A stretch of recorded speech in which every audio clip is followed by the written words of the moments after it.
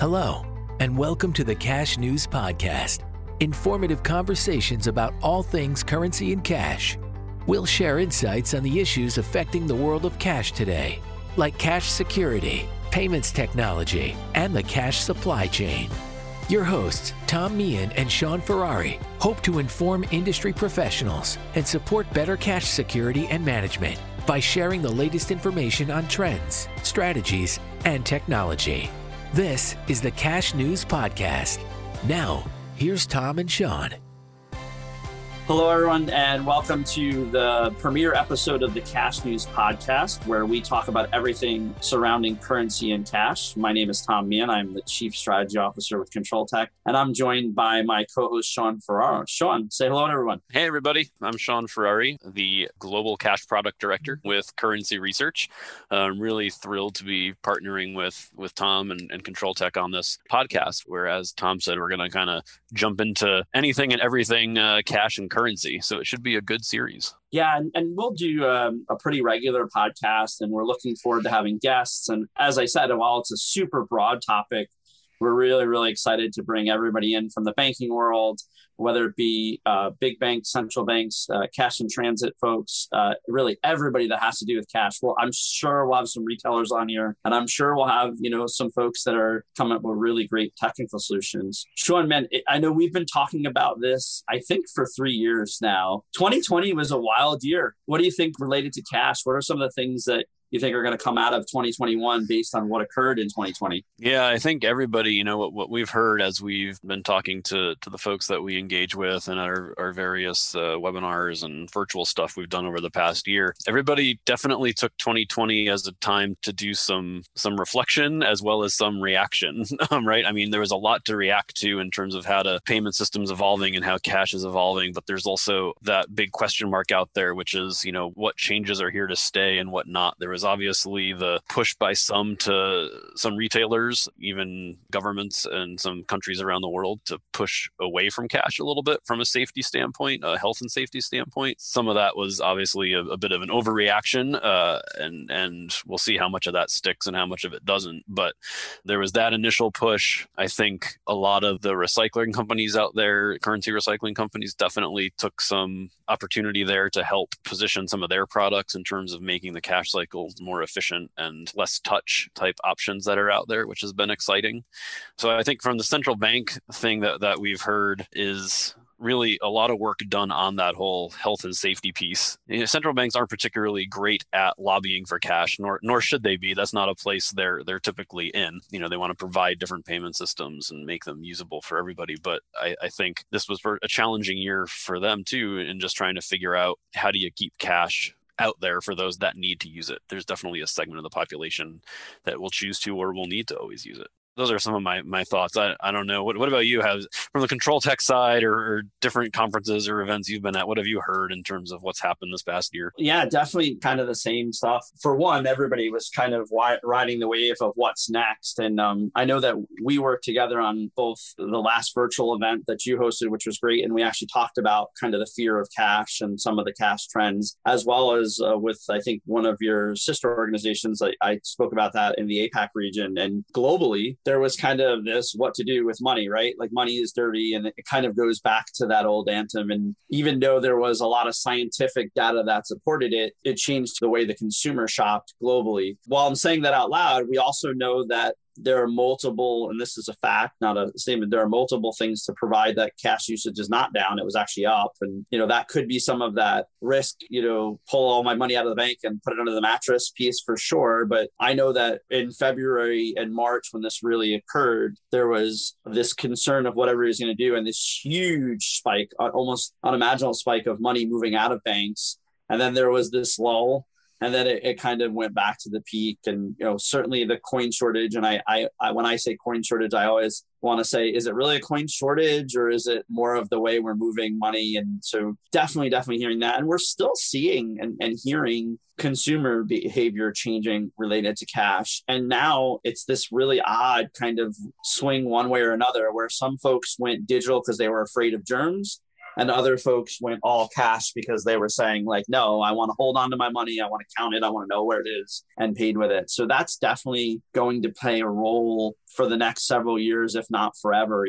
I think the new norm is a statement that you don't hear as much anymore because people realize that it's more about an evolution and where, what occurs. So that's definitely a topic that I know that we'll have some guests that are a lot smarter than me on here talking about, because I know a lot of people are in it. I think your point about, folks with recyclers and things of those natures, really it's about making sure that the end users, whether it be a bank, whether it be a CIT or a retailer or anybody, having the technology available to collect the cash and the means that the consumer wants to do it. I mean, that's the reality today. And, I was, again, with you and with someone else, we talked about cryptocurrency and digital currencies, and it was kind of like, it's not going away. Maybe a few years ago, everybody thought it was going away. So now it's, what does it really mean for everything? In my opinion, crypto and digital are just another form of payment. It's not that, they're going to be the next big wave and it's going to take things away. It's kind of the evolution of what we see. So couldn't agree with you more.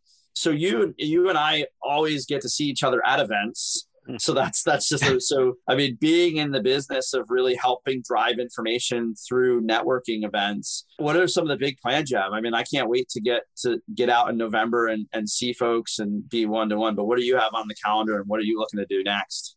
Yeah, I mean, it's been as everyone knows, a journey this year, right? And we got some hybrid plans and some virtual plans in the meantime, but we are definitely targeting that last quarter of the year to get people back together. And what we're hearing everywhere is people are just, particularly in the North American market, are really just kind of chomping at the bit to get out there. And the momentum seems to be going in that direction, with different places and states opening up and vaccine rollout going pretty well. We're very, very hopeful and we're getting some good feedback. We're going to start over in actually Amsterdam, which for the North American audience might not help too much, but it will be a hybrid event. That's the future of events, we think, for the foreseeable future anyway, is going to be this hybrid option where it's in person and virtual to allow some flexibility. So we're going to start over in Amsterdam in November and then San Diego in December, those first or second week of December. So we're really kind of looking forward to that and talking about all these things that we're talking about here and continuing that discussion in person. Because the things we've seen on the virtual front is that the virtual platform is great for information delivery, educational content, updates. Some one-on-one conversation works well, but as soon as you try to do a major networking event, you have some issues.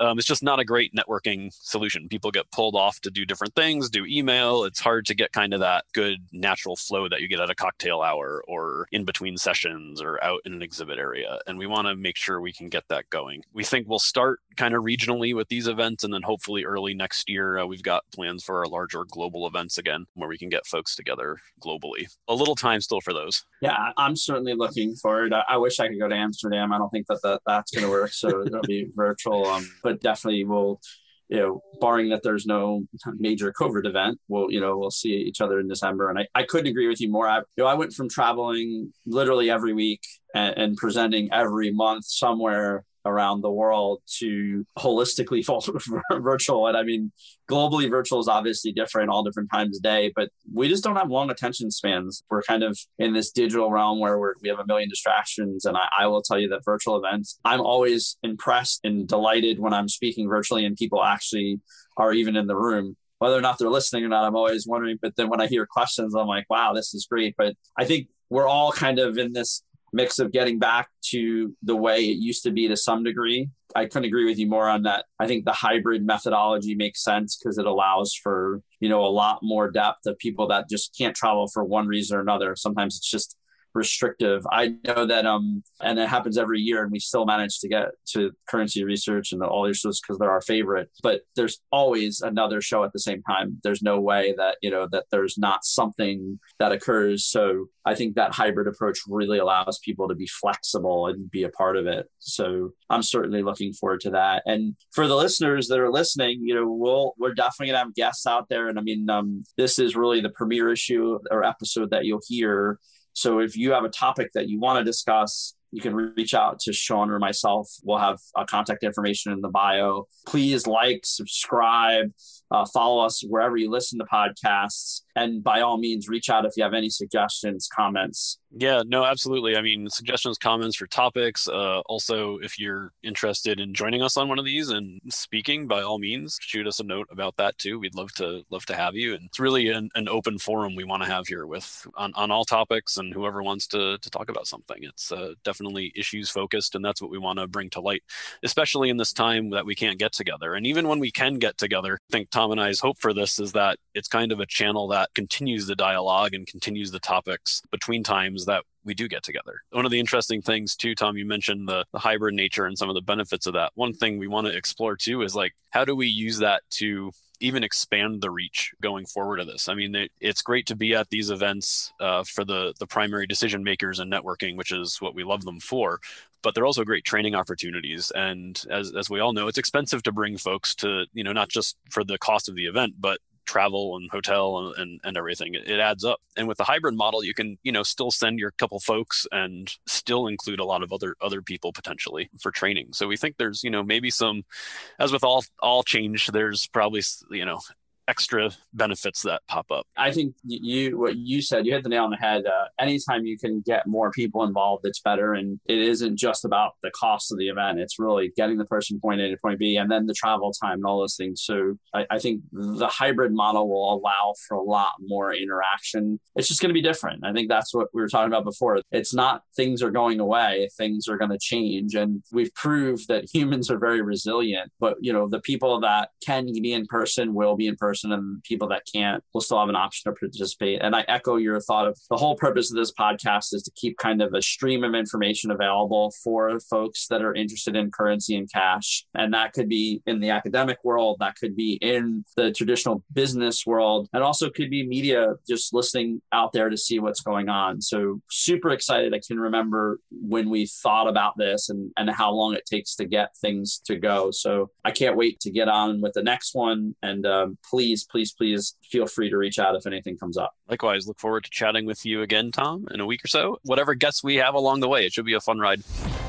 Thanks for listening to the Cash News Podcast. We hope you found this episode insightful.